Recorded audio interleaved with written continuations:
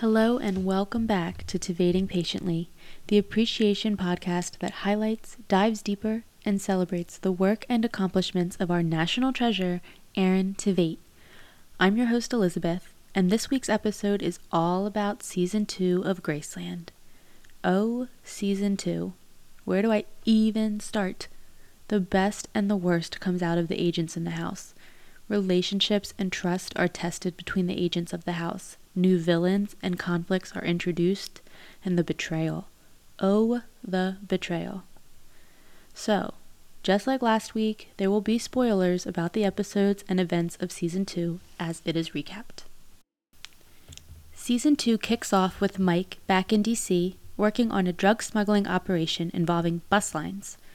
Briggs is on an undercover assignment where he spots a photo of Mike and learns that there is a hit out on him, or rather his cover, Mike the Marine, from when he was undercover with the Nigerian drug lord Bello in Season 1.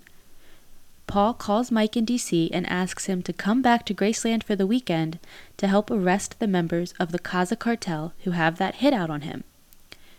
Reluctantly, it seems Mike agrees, but when he gets to Graceland, he is in for a shock.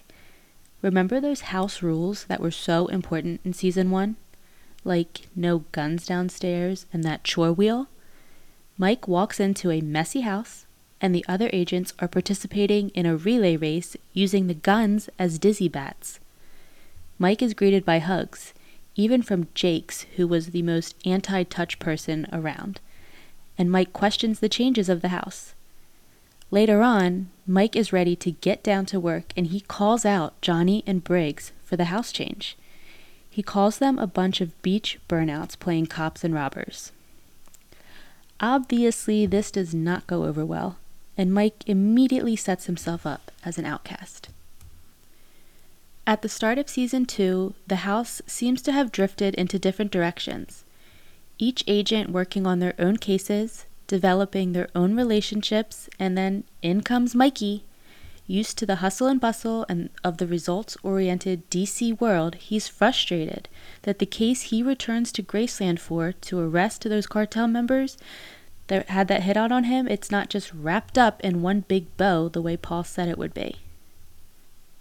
In an interview with The Wrap, Erin speaks to the importance of the story arcs of the show and leaving room for the audience to be able to develop their own interpretations and perspectives on the events that happen instead of having everything about the events and the characters decided for them by the show writers. We're trying to tell long stories. We're trying to be a serialized show that's telling longer story arcs. So I think that, kind of leaving that that gray area, that ambiguity, I think allows the audience to then decide what they want. Because I think that one thing about storytelling on television is that you have to get the audience to want to tune in the following week and to watch later. So if you as an actor and as a writer, if you decide everything for the audience, they might not want to invest as much. So I think leaving stuff up in the air and those kind of moments are good. Yeah, I think that's good. I mean, think back to Season 1, when it was up in the air whether or not Briggs was actually a good guy or was he a bad guy. I mean, as a viewer, I know my thoughts changed episode by episode as Briggs's actions and decisions were elaborated upon. The same can be said for Briggs again in Season 2, but also for Mike. Has Mike really forgotten all that he's learned about being undercover and the time that it takes to build an undercover operation? Or has he just been forced to adapt to the results-oriented DC? Throughout the season, his actions will influence that perspective. Throughout Season 2, relationships across the board are tested, developed, broken, and betrayed. And the cause of this most likely stems from the lack of communication among the agents in the house that was so present and so strong throughout Season 1. I mean, they get so wrapped up in their own outcomes and their own agendas that they become neglectful of others and others' feelings. Which leads us into the biggest relationship and character who has the biggest betrayal of the season. Say it with me if you've seen it. Paige. In a behind-the-scenes interview with the USA Network for Graceland, Erin and Serinda, who plays Paige, briefly discuss their character changes throughout the season. The character I play, Mike, he's a guy who's got all the smarts in the world, but he has no experience. He has all these other intangibles that he wasn't really sure he had about being able to justify his actions and kind of look himself in the mirror even when he makes poor choices. I made a friend. Who's this? Detective Sid Markham. He's our insider. And I think that really comes to a head in the second season. We get close, and then every solid lead we have just gets swept away. We need to get our hand around Sid's neck and squeeze. Paige has a big heart, and Mike got in there real quick, and she wasn't quite sure about what that relationship would be, and you can see how she starts to develop this crush that turns into like a love. It's not healthy the way you're operating. You know I forgive you. For everything that happened, and for everything between us. That's something where, in the name of doing what was right for Paige, which was finding these girls and bringing justice, she ends up ratting out Mike, who she loves.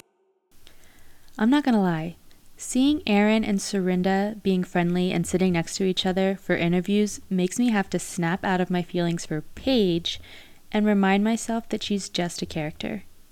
Paige's actions toward Mike, after the position he puts himself in personally to help protect her and her agenda, while still trying to see that he achieves his result of shutting down this drug smuggling mission. I mean, what she does to him is, there's not even words for it. As an actor, Aaron has to get himself to go into some dark places in order to effectively portray the events of season 2 that Mike goes through. He has to put himself into the world of human trafficking. He has to witness brutal murders right in front of him, and he makes 2 very difficult decisions for his character. He burns the body of Lena, one of the girls in the human trafficking ring, in order to keep his agenda alive without shutting down the operation, and then he lies to Paige about his actions. Aaron has shared on multiple occasions that when it comes to playing characters, he actually prefers the characters who are darker, who go through dark events and challenges. The darker characters give Aaron the opportunity to go deeper into himself and pull from different skills and experiences. Mikey in season 2 certainly gives him those opportunities, and that will carry over into season 3 as well. Season 2 ends with one of the most intense cliffhangers, in my opinion.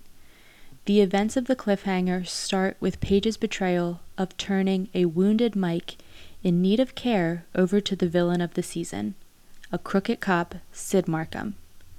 Mike had figured out early on that Sid was behind the human trafficking ring and was working for a different cartel, the Solano cartel in Mexico.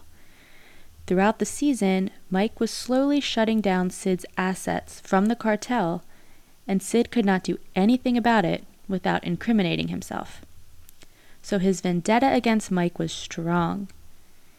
Paige goes to Mike in the final episode of the season to give him a fake ID so he can go check into the hospital and get the care he needs for a gunshot wound without being able to be tracked or arrested by Sid. Delirious from blood loss, Mike lets it slip to Paige that Lena, the girl from the human trafficking ring, was actually dead, not a runaway. Well, that confirms Paige's suspicions, and she feels ultimately betrayed by Mike. So equipped with this new information, she makes the decision to go to Sid herself and give him Mike's fake identity and tell him what hospital Mike will be in. As a viewer, when that happened, I had some strong feelings. Actually, I still have strong feelings every time I watch that happen. I just can't believe the level of betrayal that Paige exhibits. It's obvious that she was so wrapped up in rescuing those girls from the human trafficking ring, as she should be, and she was attached to Lena, but knowing that Lena died just pushed her over the edge. So the season closes with a wounded Mike in critical care in a hospital with collapsed lungs, lead poisoning, gunshot wounds. He is vulnerable and not at all in a position to defend himself when Sid walks in. Back at Graceland, Briggs learns of Paige's betrayal of Mike, and he races to the hospital. but he gets there just a minute too late. Sid had cut off Mike's air supply, and a code blue is being called in Mike's room by the time Briggs arrives.